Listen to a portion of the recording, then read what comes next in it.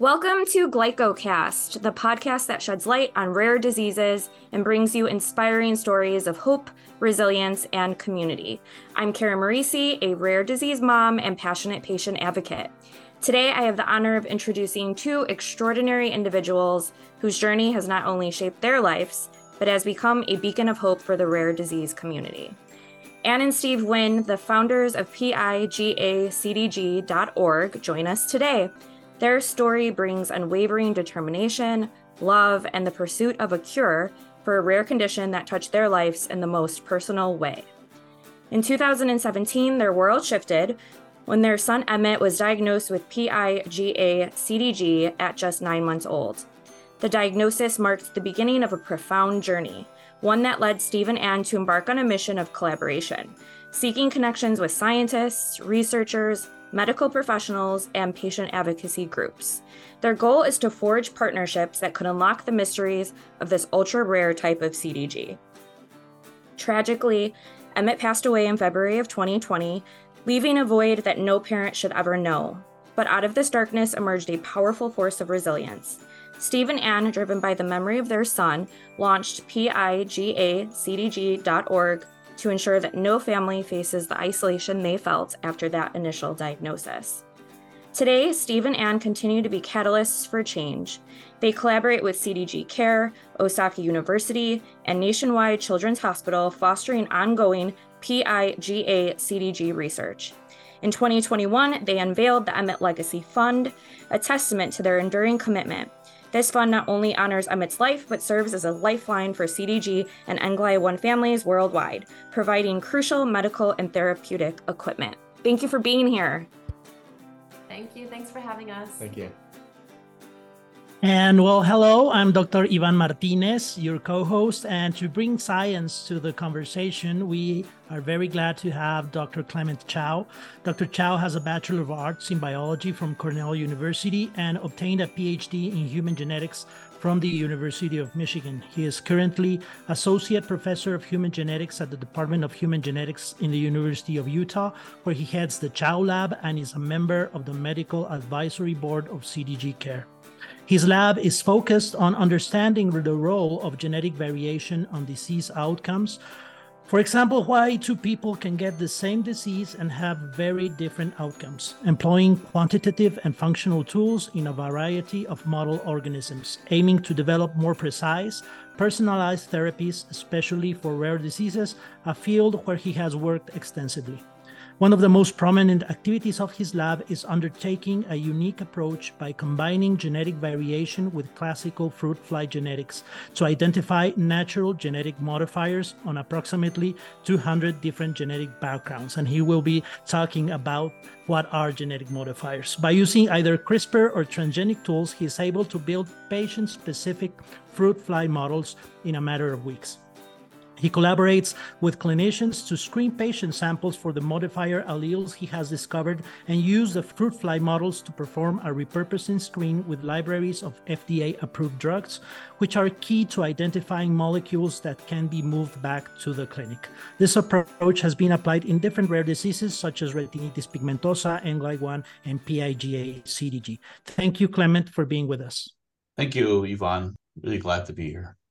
All right, so let's just jump right in because I know we have a lot to talk about. Ann and Steve, do you mind sharing with us Emmett's diagnosis story and what led to his diagnosis? Sure. So he was born April 2016. I got pregnant just a few months after we got married, and we're kind of over the moon about it. I didn't really have that many pregnancy complications. I had polyhydramnios, which is when you have a lot of fluid in your belly from the pregnancy. And we later found out that it was tied to his diagnosis. And then I had gestational diabetes, which was unrelated. But when he was born, he ended up in the NICU for about 10 days because he had trouble breathing at that time. I think when he was in the NICU, they found muscle tone issues. They thought they may have seen a seizure, but they did an EEG and they couldn't really find anything to confirm. They did a couple panels, like an epilepsy panel, and didn't find anything there. And so after 10 days, they discharged him to go home. And we thought everything was over by then. And then a couple, like 2 to 3 months later, we noticed that he wasn't really meeting his milestones. He wasn't tracking, he wasn't holding his head up that well. And so we spoke to definitely our pediatrician and a couple doctors, and they told us to just hold on because it's a little bit early to be diagnosed at that time. Fast forward about 3 months, when he was about 7 months, was hospitalized because he wasn't able to swallow properly and ended up getting pneumonia. And so we were in the hospital for some time then. And so I think that we were having a hard time actually getting his whole exome sequencing test approved. It was extremely expensive, even more than now, and harder to get. But with everything that was going on, he continued having seizures and all of that. They finally was like, okay, well, you guys are in the hospital. The doctors can just draw his blood on the side, and finally was able to submit it to us. And our pediatrician is able to do an appeal for it. And so when he was about 9 months old, got the PIG-A CDG diagnosis. And this was after he'd been hospitalized for, I think by that time, 6 weeks, ended up getting a feeding tube, ending up getting an infantile spasms diagnosis as well.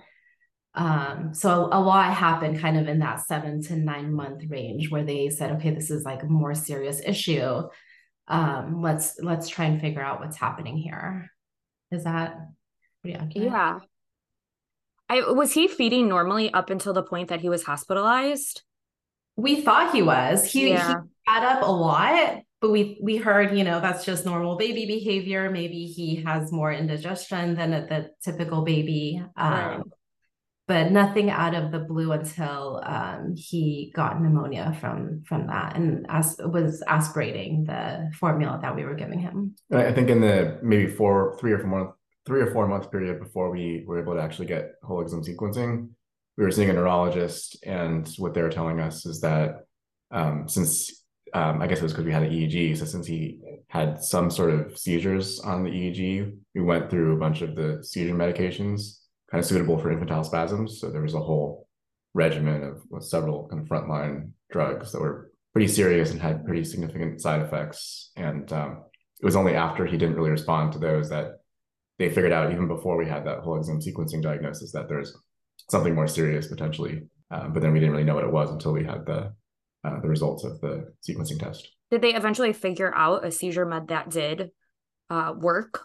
No, I think we went through at least 15 to 20 different seizure medications, and none of them really worked. Was he seizing multiple times a day? Yeah, it wasn't as obvious. It was more Like subclinical. Yeah, hypsarrhythmia. So there's kind of just a unusual background on the EEG that was definitely constant throughout his life. And then I think once in a while there'd be clinical spasms and seizures, but much more rarely. Yeah, but he was basically constantly seizing throughout the day is what they told us. Just we couldn't really see it. So you bring him home and you're embarking on this new journey and trying to figure out what this all means. And I'm sure, like me, it's like you just can't even describe what your mind and worry is going through. But how is Emmett's spirit at this point? Because I know that a lot of CDG kids, even though they're going through all of this trauma, they're still happy and smiling. And so what was his personality like? Yeah, I mean, unless he was actually actively sick, he was actually pretty happy. He loved being held, and he loved, we would like kind of hold his legs and shake his legs, which I think because he couldn't move it on his own, he loved like feeling that big movement. So he was generally actually pretty happy during that time. And we got into therapy fairly quickly thanks to our regional center. And so he was getting physical therapy and occupational therapy and things like that pretty constantly too, which I think helped expose him to a lot of different things and helped us. The early therapy was helpful in helping me understand his limitations and what we could actually experiment with in terms of colors and sensory items and things like that. So that was all pretty beneficial, I think, for his day-to-day. Up until his passing, was he in and out of the hospital a lot? Yes. Yeah. Yeah. Even Like like acute illnesses and stuff would just put him in.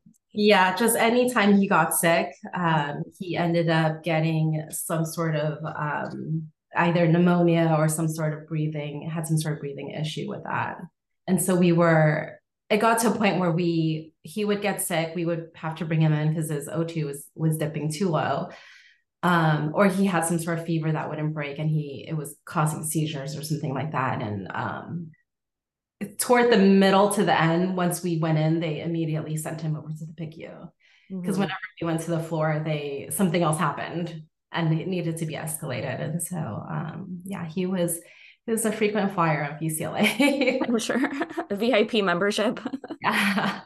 And then I know it has to be so hard to talk about, but can you tell our listeners what happened in February of 2020? Yeah, it was kind of similar to, I guess, a lot of his previous hospitalizations. So a lot of his hospitalizations were, like Anne was saying, he gets sick, or towards the last maybe year or so of his life, we got more hospital equipment at home. So we had things like a home pulse ox monitor, which we didn't used to have. So, we could also track that, and we'd go through all the things that we could do at home. We had nursing at home at some point too. And if nothing worked, we'd have to take him into the hospital. So there were several, long hospitalizations that year or prior to that. And then this one in 2020 started out just like any other, I guess. But then for whatever reason, whatever they were trying just wasn't working. All the hospitalizations were pretty much tied to respiratory issues, usually because he wasn't able to, I think, properly swallow his own fluids, even though he wasn't feeding by mouth. And so it would always end up in some sort of pneumonia. And they always had things they would do in the hospital to try to clear the pneumonia. But I think at some point, they just weren't really able to clear his lungs anymore. And then if he ever threw up, he would aspirate that fluid and also get some sort of pneumonia from that, or atelectasis, and from what happened in 2020, I feel like we kind of knew something like that was coming, because in 2019, in May, he was hospitalized for 2 months, which was his longest hospitalization ever. And he, during that stay, had been intubated for close to 2 weeks and actually coded for 20 minutes. So after that stay, that's when we got kind of a flood of, we were put on hospice. We got a bunch of medical equipment, and we were deciding whether or not we wanted to do a tracheotomy for him, which we ultimately did not end up doing. And so I think we were on high alert from that hospitalization we finally got on in July of 2019. And then I think we actually went back in for a couple weeks after that. And then, so when he got sick in January of 2020, and it was like the normal, like Steve said, it was the normal fever, had trouble breathing and needed a high flow oxygen. So we were in the hospital, and they kind of told us at that time to start preparing. And then we got to spend the last week with him without much of the machines and stuff like that in the hospital. Yeah. Despite the unimaginable loss, can you, to bring this more positive, can you describe some positive changes or growth that have happened in your family since you've experienced Emmett and CDG? Yeah, I mean, I think it's true for everyone. When you have a highly complex, medically complex child, your empathy, I think, for all medical related things that kids go through increased quite a bit. And we have learned, so we also have a daughter now who's almost 5, and she was born when Emmett was 3. Yeah. 2? 2.5. Yeah, 2.5. I'm bad with about 2.5. And so we're doing all the stuff with her that we envisioned for him. And so I think we're grateful, probably more so to have that. I think just the struggles that we had with him helped us to better appreciate our daughter as she went through her milestones that we never got to go through. And I think also she really helped us in that immediate period.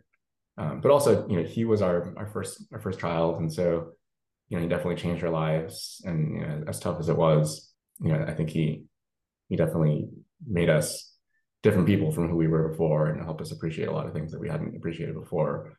Yeah, including the struggles of rare disease parents, but also all the research that people like Dr. Chow do for this community. Mm-hmm. Yeah, I think it just becomes part of your experience, part of the stuff that you understand as an individual, as a family. Yeah. So I now when I hear about someone's child going through something, I think we're much more empathetic and understand like the beeping in the hospital room and the sleepless nights and stuff like that a little bit more. Well, thank you very much for sharing your story, and it's obviously difficult, but I think there are very positive things that will help not only you, but many children and families that are navigating through rare disease. And I would like at this moment to ask Dr. Chow if you can share with our listeners who may not be familiar with PIGA-CDG, what are the clinical and molecular characteristics of this disease? Of course, Anne and Steve have already described what Emmett had suffered, but part of this talk is how patients with this disease not always express the symptoms and the signs equally, and also they don't respond to therapy. That, as you said, one of the things, seizures is one, I think, one of the complications to really find the best drug there that could help children with this disease. So could you talk a little bit about this, Dr. Chow? Sure. So PIGA-CDG is an X-linked neurodevelopmental disorder, which means that the PIGA gene is on the X chromosome, and it means that it's usually either a new mutation or passed on from mom to boys, to sons. Most X-linked disorders affect only boys, and that's what we see in PIGA-CDG. The kind of classic symptoms of this particular disorder include most of what Emmett showed: global developmental delay, seizures, respiratory issues, muscle tone problems, cortical visual issues, GI issues, sleep problems, and a host of other issues, including congenital dysmorphology in some cases. But like as you said, Dr. Martinez, I think the really kind of interesting thing about these particular rare disorders is that the spectrum of how severe patients can be is quite wide. Emmett was probably on the more severe end of the spectrum, and we work with some families with PIGA-CDG who have quite mild seizures and mild developmental delay, and that's it.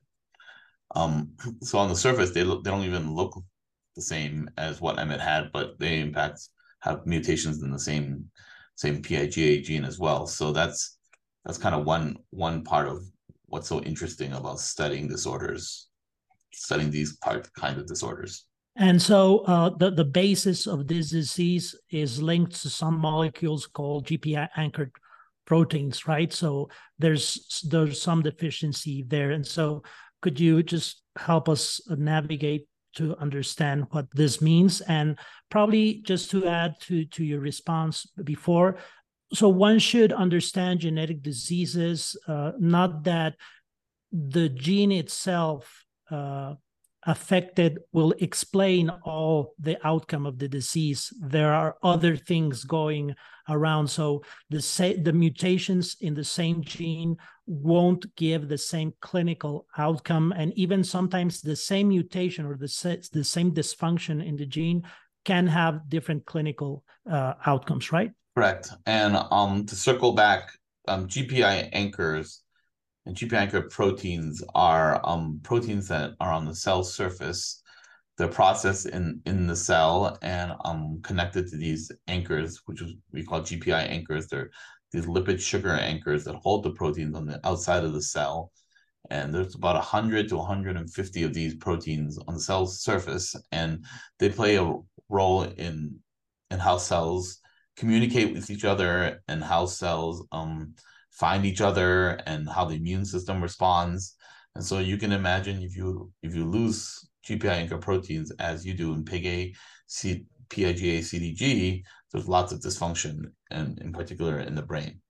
The gene PIGA encodes a protein that's actually the first step of making the GPI anchor.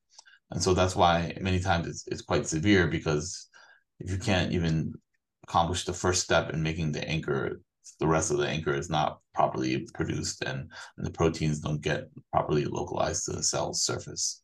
Okay, thank you very much for that explanation that I hope gives our listeners a more understanding approach to PIGA CDG. Anne and Steve, I would like just to retake your story at the point that, well, unfortunately, we lose Emmett. And I think that issue for most, and I think for every family, is a defining point, not only as human beings, but also as fathers, as mother, as father, and also as a family. And so I think families take different decisions at that point. One of your decisions was to continue supporting research for PIGA CDG. How did you get to that decision? Was it something immediate? Was it something you had to talk about? What drove you to take that decision? So we first got involved in research for PIGA pretty much immediately after we got the diagnosis in early 2017. So while Emmett was alive, it was, I think, for us, a source of hope. You know, it was something for us to work on. In some ways, it distracted us, but also, you know, for something that was so rare and had really no treatments to address it, it was something that could give us a glimmer of hope. And so we can get into more details, but we did a lot of work on various research projects from 2017 until 2020.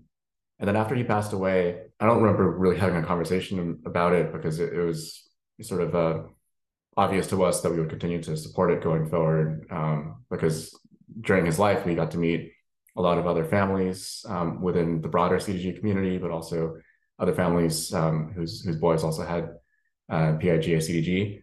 And we'd been doing calls with them to update them on what we were doing for research, and there was really no other research going on for treatments. And so, you know, of course, we wanted part of his legacy to be to continue to support further research in this area. So, yeah, it wasn't even really a question for us. Yeah, and I don't know if we've touched on it, but PIGA CDG is extremely rare. When Emmett was diagnosed, I think we found fewer than 20 people ever having it at that time, and that's why none of the chromosomal tests tested for it, basically. And that's why we were only able to identify in the whole exome sequencing. I think since then they've put it in the epilepsy panel, at least some of them, testing for that. So hopefully people will be able to get a diagnosis a little bit easier. But because it was so rare, I don't think there was much research that had gone to it. There was a handful of Japanese researchers that we found that had done some work on it. But like Steve said, in terms of treatments, there was virtually nothing. And so at that time, we felt if anything was going to happen, that we had to be the ones to drive it. Luckily, there's a couple families now that are also pursuing that treatment route. So, and so in this stage that I like to see, like Emmett's legacy, what are the most proud things you have accomplished, or the things that you would like to share about this legacy of Emmett in impacting research in PIGA CDG? So I think there's two areas. There's the research, and there's, I think, maybe several different approaches to PIGA CDG treatments that we're pursuing. But then there's also, we have the legacy fund that we had set up for Emmett that I think we're also really really proud of and really excited about, because that makes more potentially more of a near-term impact to families that we know are families within the CDG community. On the research side, so we started out initially in 2017 thinking about kind of small molecule approaches to treatments. I think our interest in research actually just started because we had a good friend of ours who had a scientific background, and he was able to help us understand some of the basics, like some of what Dr. Chow just went through, how the pathway works that PIGA is involved in, and how we could exploit our understanding of that pathway to think about, how could you come up with drugs to treat this. So there were several things we were thinking of trying, of increasing the substrate or the input into that reaction, increasing the actual amount of the protein itself, and then substituting or increasing that end result of that reaction. And we were kind of floating these ideas to different researchers that we had contacted and found. And at some point later in 2017, we'd gotten in touch with the Osaka University researchers, Dr. Kinoshita, Dr. Murakami. And they were some of the researchers that had published on PIGA years ago. And so they were able to work with us and generate both knockout and knock-in cell lines that we could test some of these hypotheses on. And so we worked with them for years on that. And then later on, they also generated some mouse models, PIGA mouse models, where we again tested some of these small molecule treatments. We also found a glycochemist in Germany who was able to synthesize this product, essentially this end product of that first reaction that Dr. Chow described, that PIGA is involved in. So we tested this small molecule in both the cell lines, which those actually had pretty positive results that we were excited about. But then we tested it in the mouse models, and that's where we kind of ran into some issues. It wasn't as successful in the mouse models. So from there, this was around 2018, we started to pivot towards gene therapy. And gene therapy initially, when we started looking in 2017, we were told that, there's just no way, it would take too long, cost way too much. But things changed really quickly. And we had started talking to gene therapy or rare disease companies, I think beginning of 2018, but then through 2019. And it was really, I think by mid 2019, when we got connected to Dr. Meyer from Nationwide, Dr. Catherine Meyer from Nationwide. And her lab had been involved in some of the gene therapies that were currently in clinic, and one gene therapy that was already approved for SMA. So she was a great resource for us to start working on that side of things. And so we were able to get her to synthesize a gene therapy vector for PIGA, for PIGA. This was the AAV9 gene therapy vector. And so she finished making that at the end of 2019. And then the plan was for her to send it to Osaka University for testing in their same cell lines and mouse models. Then COVID hit, so there was quite a bit of a delay in 2020.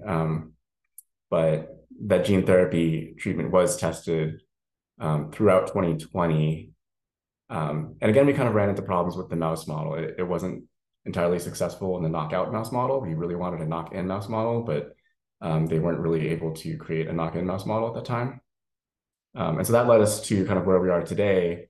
And this kind of circles back to Dr. Chow. We'd already been working with Dr. Chow since we first met him at the CDG conference in 2018. So the CDG community has this big conference every 2 years. So we met him in San Diego and started working with him almost immediately after that with the PIGA fly models. And so at some point he connected us to Dr. Rolf Stockman, who came from Cincinnati Children's but had moved to Nationwide. And he also had developed PIGA mouse models. And so that's kind of where we are currently, is that we're working with both Dr. Stockman and Dr. Meyer at Nationwide, again, testing PIGA gene therapy in a variety of different mouse models, both conditional knockout mouse models and hopefully at some point knock-in mouse models. So that's the gene therapy side. We're also kind of helping to support this drug repurposing model that Dr. Chow is working on. That project's been spearheaded by some other families, a family in Mexico with a boy who has PIGA CDG. So I think those are kind of the two main routes that we're exploring right now for research. Yeah, and I think up to this point, what we're probably proudest of is actually digging deep to find people that would be willing to do the research for this. Like I said, because it's so rare, there's not as much interest as there would be for maybe a disease that impacted thousands of people. And then also kind of understanding the science behind the disorder so that we could actually start talking to researchers to figure out what route of treatment would be most beneficial, most cost-effective, most effective, that we could get to quickest. And even that's changed in the last 5 years because things are moving quickly in the healthcare industry in terms of what's fundable and what's not. But I'm proud of us for doing that work to really get into the details of that. We've met a lot of other rare disease families, both within the CDG community and outside of the CDG community, that are embarking on similar journeys, trying to help researchers come up with novel therapies for their kids. And I think in every case it's different, which is the challenge with rare diseases. But when we do talk to people, I think a similar framework, multiple approaches, definitely makes sense if you can find the right researchers and if you can find the funding. Some sort of gene therapy or kind of advanced therapy in the long run makes sense to pursue, but kind of in parallel, it also makes sense to look at drug repurposing, so you can potentially explore something that's already available and could get into your kids sooner. And then somewhere in between there is a small molecule therapy, right, which could be cheaper and quicker to develop than gene therapy, but perhaps a little bit less effective. All right, so I have a few questions because I know that there has to be listeners that do not know this. Anne and Steve, you could describe this, or Dr. Chow. What is the difference between a knock-in mouse model and a knock-out mouse model? We can attempt to give our okay. I've never heard of a knock-in mouse model. So after we first got the diagnosis, we kind of went on a crash course of science. I don't think either of us had really. We were like, what's DNA? Yeah, right. It had been a long time since high school biology classes, but yeah, basically, whenever you're testing any sort of therapy or treatment, you need to test it in what we call different models, both kind of preclinical, which would be in cells, and then in vitro, which would be in cells, and in vivo, which would be in animal models. And you're trying to create models that sort of replicate some of the characteristics of humans, so you can test to see whether your treatments work or not. So knockout is simply you take the gene and you sort of knock it out, and it's not really there, or kind of complete loss of function. But knock-in would be if you take the specific variation. So for every mutation in the gene, like a PIGA gene, there's a specific variation along that gene, which part of that code has been replaced with a different part of the code. And so you can actually specifically replicate that variation in that gene, and that's kind of knocking that mutation into that gene. I'm sure Dr. Chow can explain it in much more accurate terms, though. Yeah, and I think it's pretty good. Problem with knockout that Dr. Chow also found in his findings is that if you don't have PIGA molecules, I guess. Proteins. PIGA proteins. It's basically lethal, and so none of the models lasted long enough where you could actually get a good sense of like the impact. But Dr. Chow, I'm sure you can elaborate and correct anything that we said wrong. Genotypes and phenotypes, and so that I think the ideal model will have a phenotype that is severe enough to mirror the phenotypes being exhibited by the patients, by humans, but not so severe that they don't survive enough to be able to treat them. And so in some cases, knockout model, they still have kind of partial phenotypes, partial symptoms, so you can treat it and you see if the symptoms get better. But in some cases, it's too severe and they die too quickly. There's also, just to make it further more confusing, there's kind of conditional knockout models where you only knock out those genes or those proteins in specific parts of the body. And so that's a different way to make it less severe, so there's more things to test. So we learned all these things. There's different ways to create these different models. Oh, thank you. I'm not sure we needed a geneticist in this interview. But I think there's many interesting questions still to ask Dr. Chow, and I think Karen can make them. Yeah. So my first question, Dr. Chow, you mentioned, and I did not know this, PIGA-CDG is only seen in males. Yes, that's correct. I did not know that. Yeah. And then when did you first hear and learn about CDG? Was it early on in your career? Yeah. Yeah. Soon after starting my lab in at the University of Utah in 2015, another parent, Matt Might, with a child with NGLY1 deficiency, which is another form of CDG, contacted us about working on their disorder.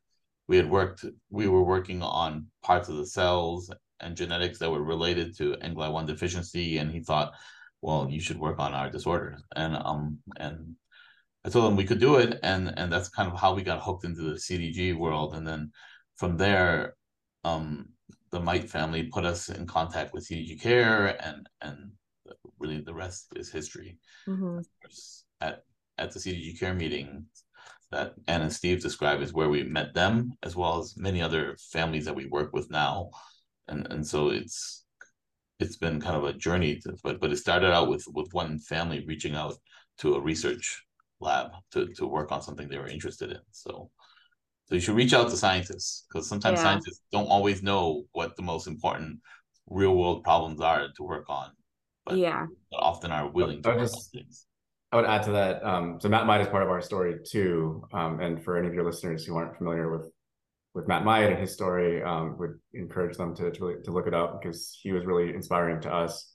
We went to the NIH in 2017. I think that's when we first heard about him.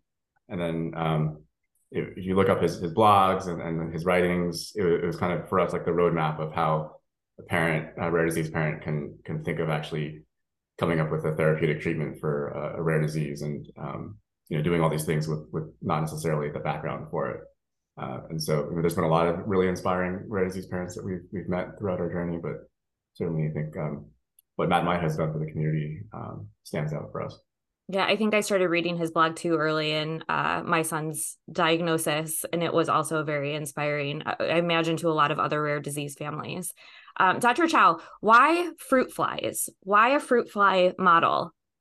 Yeah, why fruit flies? Why use this pest that everyone hates on their bananas to try to solve rare diseases? Well, I mean, the fact of the matter is that evolution has preserved everything in humans and fruit flies. The main function of cells in the fly and in humans are exactly the same. Building GPI anchors is exactly the same in flies as it is in humans. And so we can really take advantage of the real benefits of working with something like the fruit fly to try to solve some of these pressing human health problems. And some of those real benefits of fruit fly research is that they're small. As you see, we can keep hundreds of thousands of them in the lab for almost no money. And so it's just a totally different scale of science than mouse work, for example. Yeah. And they have really short generation time. So we can get an adult fly in less than 10 days. And so we can go from generation to generation to generation within a month. And it's almost no sweat, right? So being fast and being economical makes it an incredible model to be able to do big things like look for many, many drugs or screen many, many drugs, and it just doesn't cost very much money to do. It's also a model for which many, many tools have been developed. We can often do first pass analysis on any rare disease gene by just ordering up the tools rather than building them. And I think that also helps to save money and time. And so, in the end, it really is kind of this ideal organism, because it's still a complex organism, right? It still has a nervous system. It walks around. It flies. It uses muscles the same way, and has a GI tract the same way. It eats things the same way. Has a blood-brain barrier, and so it's still a complicated organism, but it's much smaller and much quicker and much cheaper to use. And so it kind of sits in this really nice, I think, middle ground between yeast cells, which is what some people use, or worms, and mice. On the other end of the spectrum, that's why we use it, because we can make a lot of progress really, really fast. Yeah, that's fascinating. Do they ever escape in the lab? Yes. Oh my gosh. All the time. That's the first thing I thought of. all the time, and we have traps around, and it's a nuisance to other labs, but they're just fruit flies, so it's okay. Right. There's a bunch of mice escaping, right? Can you describe a typical day at the lab for our listeners? Are you primarily just focusing on CDGs right now, or are you working on other rare diseases? No, we work on a number of different rare disorders, though many of our projects are CDGs. Many of the bread and butter projects in our lab are CDGs. Now, but we have grad students and postdocs and technicians and staff members working on all this. Some people have their own projects working on individual disorders. And I run that lab. I write grants. I talk to families every week, and we try to make that progress. But I think the day-to-day can seem slow, but I think in the medium to long run, I think we're making really good progress, and I think that's really exciting. Well, thank you very much, and I would like to ask Anne, Steve, and Dr. Chow. You already have talked about this reaching out of families to researchers, and also researchers being open to these interactions. But I think it's not always easy to do that. And well, mainly focusing on our listeners and those families that are just getting a diagnosis in this moment, what would be the message as families to give them? But should they pursue this contact, as you have made with many researchers, including Dr. Chow? And also, if Dr. Chow can give a message if to students or researchers to be open and forward to having these collaborations, because I think particularly in the rare disease area, it's not easy for big companies to invest in developing treatments, and it's really just human beings trying to help each other, both families and scientists. So can you give us a message in that sense?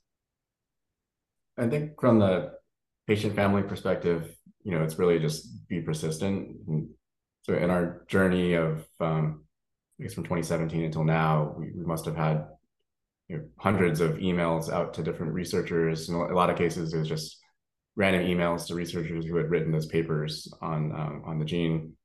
And a fraction of those emails would get a response. And then once you do get a response, having those people connect you with somebody else. And so it was just kind of connection upon connection upon connection after until we finally got connected to the right person, and then just keep on doing that. We did the same thing on the gene therapy side. I started out with some companies that I had some connections with or contact with through my job, but then it took over a year and repeated calls and meetings with these companies until one company, it was actually Amicus, that was able to connect us to Dr. Meyer at Nationwide. And there were so many other calls before that and meetings where people tried to connect us to different researchers or try to lead us in a different way, but it kind of ended and didn't go anywhere. So you have to just keep on trying. Not every researcher is as easy to contact and responsive as Dr. Chow. And also, obviously, they have a lot of things going on and funding constraints. And so you just have to keep on trying, and hopefully somebody picks up an interest. But I think the funding side is also just a really, really difficult part. And rare disease families just have to constantly be thinking about raising money to move these things along. But on the other side of it, if you can find a researcher that has the ability to write grants and get funding that way, that's really huge, because it's really difficult to raise enough funds on the nonprofit side to support a research program. Yeah, and I'd add, when you start reaching out, kind of do your homework first. Look for the research papers that exist so that you're not going to the researcher and asking kind of more basic questions. You want to get to a point where you understand maybe the foundational stuff, and then you're going to them to be direct and, okay, this is what I need help on. And also a little bit of realism on the big part that you'll probably have to take in that, in terms of like fundraising, in terms of helping to piece together maybe different parts of the treatment. Like this person will do the mouse model, and maybe this person will create the molecule. So I think also being realistic, maybe when you reach out, and having some of that information first before you do. Yeah, I think that I think to families, you that's right. You just have to be persistent. I think people are bad with emails. so sometimes you just have to be persistent to get their attention. But I think you also have to be persistent, because I think people don't know they want to help until they know that they need the help, right? And I think that academic research is a funny thing. People kind of work in their own siloed little hallways without a lot of real world kind of knowledge of what's actually going on with the biology. You can go your whole career that way, and until someone contacts them. And so be persistent and keep pushing and tell your story, right? Tell the human story behind what they're working on. And my advice to other scientists and students in particular is that I think it really helps to see this rare disease work as kind of a mission to help other human beings, and not just like a science project, right? For many, it's a science project, but I think that it gives it kind of a whole new meaning when you kind of see that kind of bigger purpose of the work. And so most of the disorders we work with, we either work directly with families like Anne and Steve, or we've at least met families that are living with this particular disorders. And I think that for students who've never experienced that kind of connection for their science, going to a patient meeting is actually the first step to really kind of blow open that new kind of mission that you can have for your work, and put some more urgency in it. Yeah, definitely. Thank you. The conference that we went to brought together a lot of the CDG researchers, and so it was a great place to meet other people and get that connection.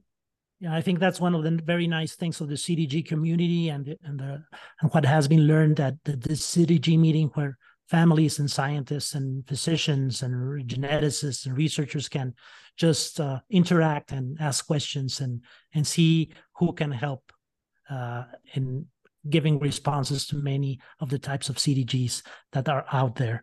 And so just probably focusing on the more specific achievements that Dr. Chow has achieved is in regard to making these models that he already has talked about of PIGA CDG. I think one of the things that as a researcher you have to be convinced is that the models you are developing are really modeling the disease you are studying. And probably the questions you ask or you try to see is if the model is expressing the symptoms or the same signs that the patient. And of course, when you compare humans to flies, probably most of our listeners, it's difficult to understand how this could be possible, but we know it's possible. So what has been your experience, Dr. Chow, in making these models? Are they very efficient in expressing the same things that patients are affected? How has this experience been for you? Yeah, we have taken a number of different approaches to model PIGA CDG in the flies. And without getting into all the details, many of the symptoms that patients like Emmett displayed also are seen in flies. For example, when we make mutations in PIGA in the fly, we get seizures, very severe seizures in the flies. Those flies with PIGA mutations also can't climb properly. So it's like a neuromuscular disorder. They also have sleep disturbances, which is exactly what we see in many of the PIGA patients as well, just to name a few. And so we do have lots of overlapping symptoms or phenotypes in the fly as we see in the kids. But that's all because, like I mentioned earlier, evolution has conserved all these pathways, right? The formation of GPI anchors in the fly is exactly the same as it is in humans. All the genes are there and they do exactly the same thing. So it's perhaps not that surprising that we can mimic the human issues in the fly. But I should also say, it doesn't. We can study disorders without having a perfect copy of what we see in the human in our model organisms, right? Like flies have wings and antennae, and their body plans are quite different from humans, but even though the genes and the cells are the same. So sometimes disorders manifest quite differently. And that's also true for mice, right? Mice have tails and they have quite different behaviors, and they have fur. And so things are quite different in mice as well. And so what we really focus on is, can we make a similar mutation or a similar molecular defect in the model organism? And does the cellular phenotype, does the cellular problem mimic what we see in the humans? If it does, then I think that we're off to the races, and we can do quite a bit of work with that model. And so I hope our listeners are convinced then it's possible to do disease models in other organisms, and that fruit flies have or express most or a lot of the same symptoms that patients have.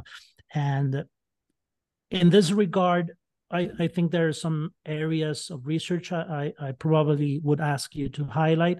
One is, why search for genetic modifiers, or what does this mean, and what is the impact? And on the other aspect is that once you have the model, then you can test for molecules that can achieve an improvement. And if you can also talk to us about that, and also the drug repurposing strategy, why it's so important for rare diseases. I'll talk about modifier genes first. One of the main interests of my lab is trying to understand precisely what you're talking about, is why two patients with the same disorder can be so different from each other, even when they have the same disease-causing mutation.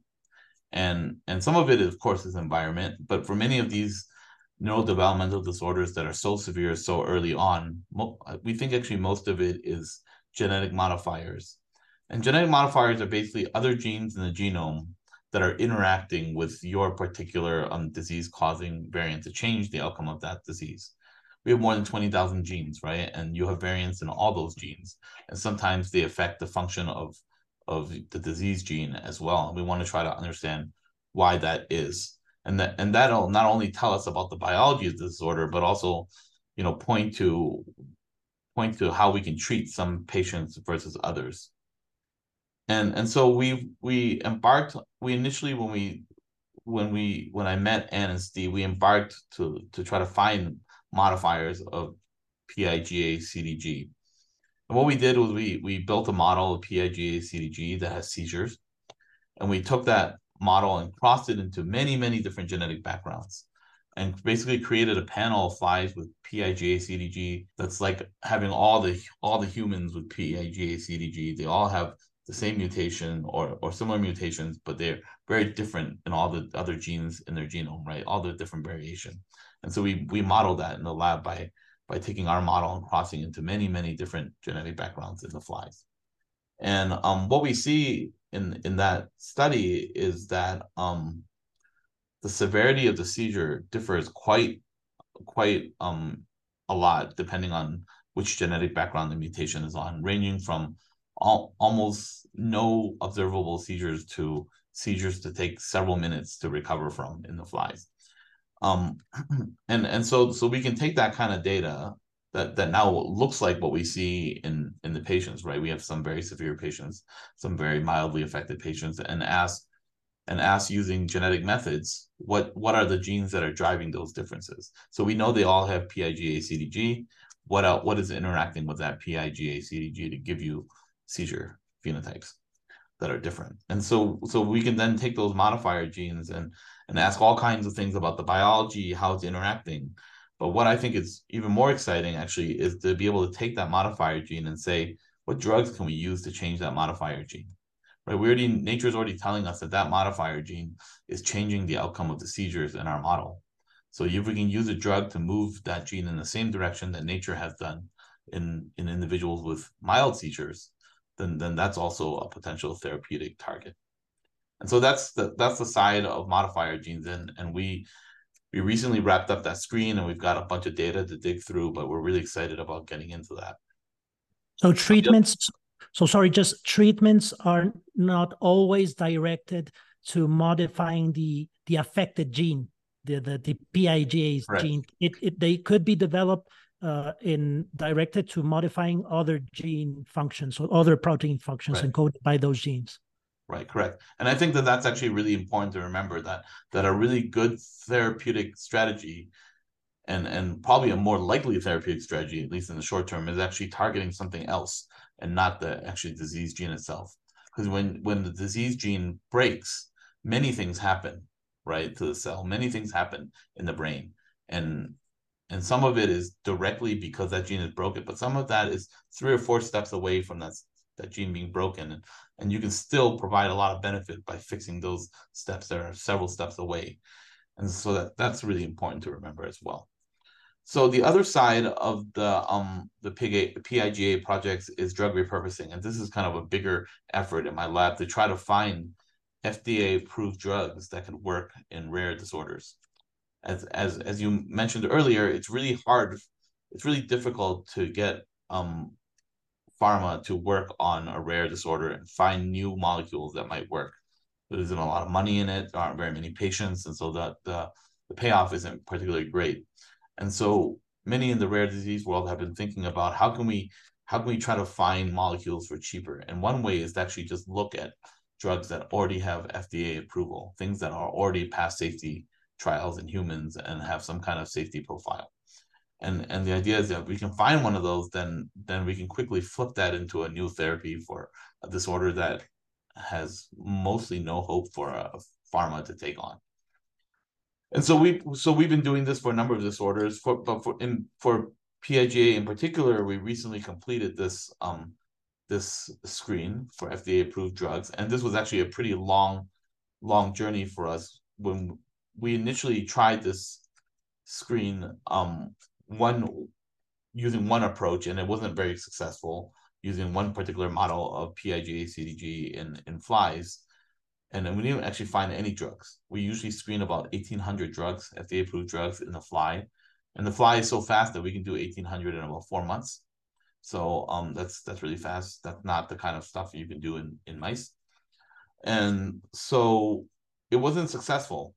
And so we really had to regroup and think about how else could we do a screen to try to be more successful. And so we actually took a different PIGA CDG model we had developed in the meantime and redid the drug screen again. And we just completed it last month, and we have a number of drug hits that improve the phenotypes that we see in the PIGA fly. So when we raise these flies on the drugs, they are less severely affected than if they weren't on the drug.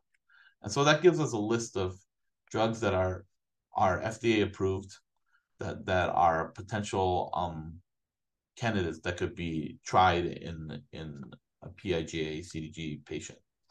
Should caveat that not every FDA approved drug should be given to kids, for example, and not everything is safe for a medically fragile person, for example. But we went from no drugs to a list of about 30 drugs, possible drugs that could benefit. And so we're currently now working through that list and trying to kind of narrow it down a little bit. We have a family that's interested in trying the drugs, and so we have a meeting in the next month with them about possibilities, and we're hoping that it'll be a positive outcome. We've had positive outcomes for other disorders. We've done this kind of drug screen for other CDGs and other disorders, and drugs have gone almost immediately into children sometimes because of the safe nature of the drugs we hit. And so we're hoping for a similar positive outcome with PIGA CDG. And so a question for Anne, Steve, and also for Dr. Chow. One is, well, this requires funding, right? So how is this being funded? What are the challenges regarding funding for continuing this project? And the other thing is that, well, we would probably be very happy at the stage that we have 30 molecules that are signaling an improvement on the fly model, but then we have to translate it to the clinic, and there are other challenges. It's not easy, even if you have that evidence. Just start doing that treatment and given the dosage, etc. So what happens once you identify these candidates? What are the challenges to quickly give it to the patients? What can you tell us about that? Yeah, I can say a little bit about that. So the biggest challenges are is, for rare disease, it's hard to build a proper kind of traditional clinical trial, right? Because very few patients, as with PIGA CDG, there are very few patients. They're all at different stages. They're everywhere in the world. It's hard to get them together. And so there's in the rare disease world, there's been a big push to do what's called an N-of-1 trial, right? Where if you have a potential molecule or a therapy, you try it on one patient. You start low dose, very low dose, and you slowly ramp up if nothing is happening, nothing negative is happening.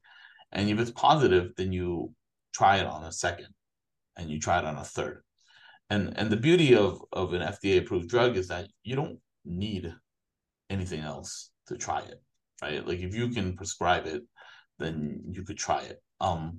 But for things to become standard of care or to kind of make it more broadly known, or if the drug is a little bit more risky, you really do need to start thinking about an investigational new drug trial with the FDA. And eventually most drugs, even FDA approved drugs, need to move in that direction. And that's where it takes a lot of money, a lot of resources, and a lot of institutional resources to put together the application, to deal with the FDA, to recruit people, to fly patients to places and things like that. And so it becomes a pretty big enterprise, even for something that's already FDA approved. But this is the same process that has to happen for things like gene therapy or new drugs. But the key is that, you know, we can have at least now a list of drugs that are theoretically safe and can be tried. And, you know, if things are working, then other families might consider trying it. And having, you know, an official FDA approved like standard of care is different from having a drug that works. And I think that's kind of what starting with FDA approved drugs gives you, is something that might work early on, without having to wait for the whole FDA approval process. You asked me another question earlier. Yeah, and just I think it's both for Anne, Steve, and you. How is funding being obtained, right? So just not for this, but what comes next. And I think it both involves the researcher working to obtain those grants, and of course of families trying to get money from other resources. So could you just share that with us? Yeah, I can talk to that. So, you know, Anne and Steve have not had to fund us. My lab is lucky to be well funded and have grant money that allows us to kind of explore rare disorders more generally rather than specific disorders. So we're lucky in that we can work on it. And actually, what can't be emphasized more is that working with flies actually gives us the financial flexibility to chase after new things all the time, because it's quite cheap to work on them. But we have applied for grants to work on PIGA CDG. We recently put in a big collaborative grant with a number of other CDG researchers and clinicians to look at PIGA CDG. And I'm working together with Dr. Stotman, Rolf Stotman, who you mentioned earlier, for gene therapy. We're working together to test some of the things we found in flies in their mouse models. So we're putting together a grant for that. So in the long run, we are writing grants, but also I know that I'm quite lucky in the academic space to be able to have this kind of flexibility, and I like to use it to help with rare disorders when we can. Yeah, and from the family perspective, yeah, I would echo what Dr. Chow said. You know, it's incredibly helpful for us when you can find researchers who have funding and who have the capacity to take on any project like this. And so, yeah, we're incredibly grateful to his lab for having done all that work for us without us having to fund him. We did have to fund some of the other work that we did with other researchers. I also would just emphasize again that some of the work that Dr. Chow is doing now on drug repurposing is related to a PIGA drug repurposing project that a family in Mexico spearheaded, and they've done a lot of fundraising for that, and that wouldn't have gotten off the ground without them. So for any rare disease parents, raising funds and funding researchers, it's something you can't get around. You have to do it, and in a lot of cases, the research wouldn't have happened, you know, without those funds. Thank you very much. Dr. Chow, thank you so much on behalf of the rare disease community. Your work is just incredible. Without your research, there would be a lot of families that would not have hope. So thank you so much. You explained it in a way. I learned so much. You explained it in a very good way for me. So thank you. Anne and Steve, as we close out, are there any closing messages that maybe you'd like to give our listeners, maybe families that are currently going through grief or have just lost a child to a rare disease? Is there anything you'd like to say? I think as important as it is building a community when your child is alive. Continuing that after is also equally important. Have people around you. For when Emmett was alive, we made sure he had a good network of therapists, of doctors. We had the most fantastic nanny, luckily, that we found, who had a medical background. And all of that is important to keeping your own sanity because it's 24/7. And then just to make sure that you keep that connection with other people there. And then after Emmett passed, with Via now, we're making sure we keep in touch with, families that are going through similar things, helping them through it, talking to people ourselves to work through some of that grief is important. But I did want to add also that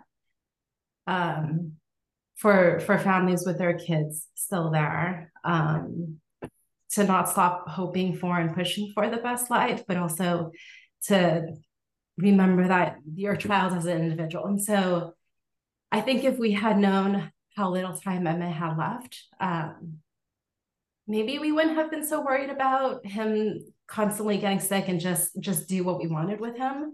Take him on those trips that we didn't want to because we were afraid that he might get pneumonia again and be hospitalized again, to actually do some of that stuff. Well, you can. Yeah, I think also if we could have done it again, maybe we would have doubled down even more on some of the therapies that really helped him later on, and some other, specialized equipment, things like that, that in some cases are really expensive, or in some cases it's hard to get insurance to cover it. But, if there's any way you can just invest in it or push for it somehow earlier on, those kinds of things make a really big difference. Yeah, that's why we started the Emmett Legacy Fund, because we saw firsthand how difficult it was in some cases to get some of that stuff, but also what a difference it made in day-to-day life. And so when we were talking about how to remember him and how to honor his memory, that we thought that would be the most useful thing. Yeah, maybe we can plug that. It's an annual thing. It happens around his birthday in April. And we're always trying to encourage CDG families to apply. If there's anything they can think about that could be helpful for their child, we'd love to get more applications and help in any way we can. And for Emmett, it's really rewarding for us because obviously he'll always live on in our memories and our hearts. But we also just love the thought that he can help other families in need. So I actually do all of the PR work through CDG Care for Emmett's Legacy Fund. So I personally get to see all of the families that this fund has helped, and your story is incredibly inspiring too. So thank you so much. You've helped a lot of families improve their child's quality of life and their quality of life. So thank you so much. I would like to add, if anyone is interested in learning anything about PIGA CDG, to visit piga-cdg.org. And I'd also like to thank our sponsor, CDG Care. You could visit them at cdgcare.org. Thank you. Thanks so much. Thank you. Thank you very much for everybody. And we send also our love to Mariana and Paul, who are parents of Romeo here in Mexico, that, as you have mentioned, are doing great work in funding research in PIGA CDG. And well, thank you very much, Anne, Steve, and Dr. Chow, for being with us. Thank you. Happy to be here.